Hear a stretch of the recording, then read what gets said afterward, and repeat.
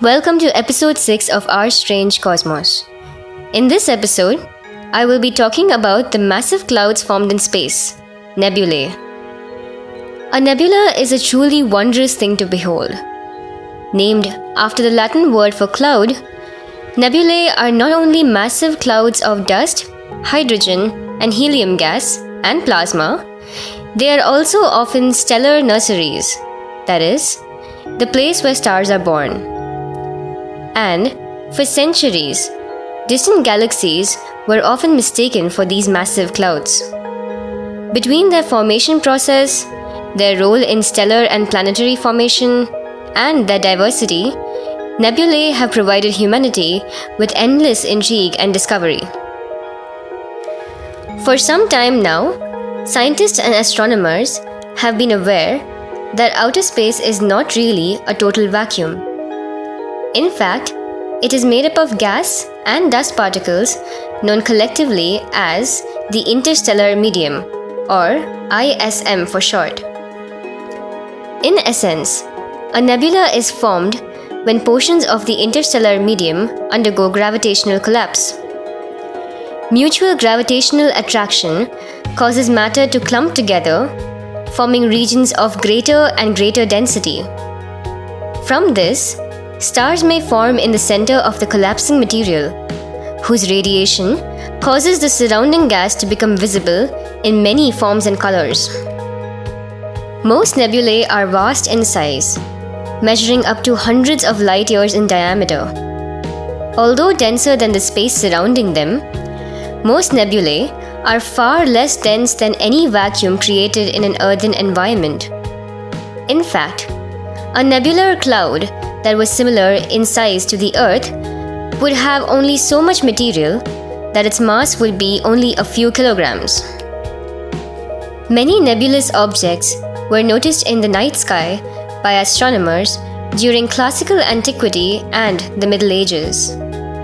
Over the years, astronomers recorded their observations and classified them into different types based on their formation. Most fall into the category of diffuse nebulae, which means they have no well-defined boundaries. There are also what is known as dark nebulae, opaque clouds that do not emit any visible radiation and are not illuminated by stars, but they block light from luminous objects behind them. Some nebulae are formed as the result of a supernova explosion, and hence, they are classified as supernova remnant nebulae. In this case, short-lived stars experience implosion in their cores and blow off their external layers. This explosion leaves behind a remnant in the form of a compact object, that is, a neutron star, and a cloud of gas and dust that is ionized by the energy of the explosion.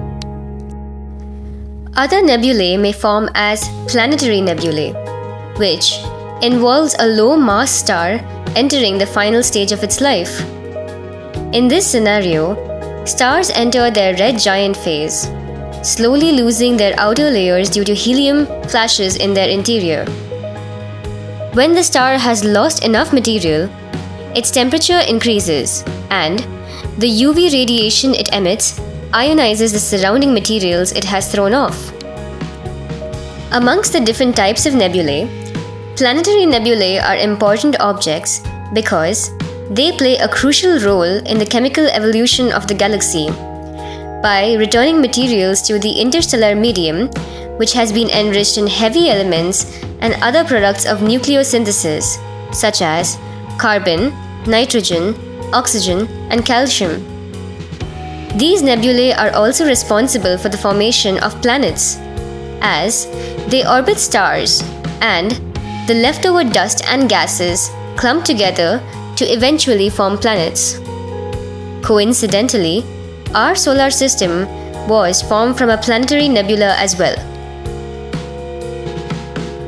If you ever look up pictures of nebulae on the internet, you will instantly notice the intricate colors and shapes of these massive clouds.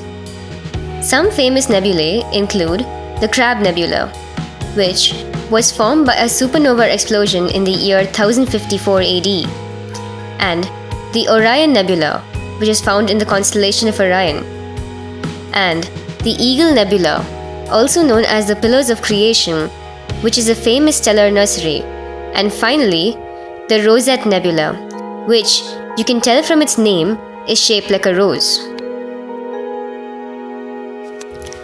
I hope you enjoyed this episode of Our Strange Cosmos, and if you did, please subscribe to this podcast to get weekly content about our universe.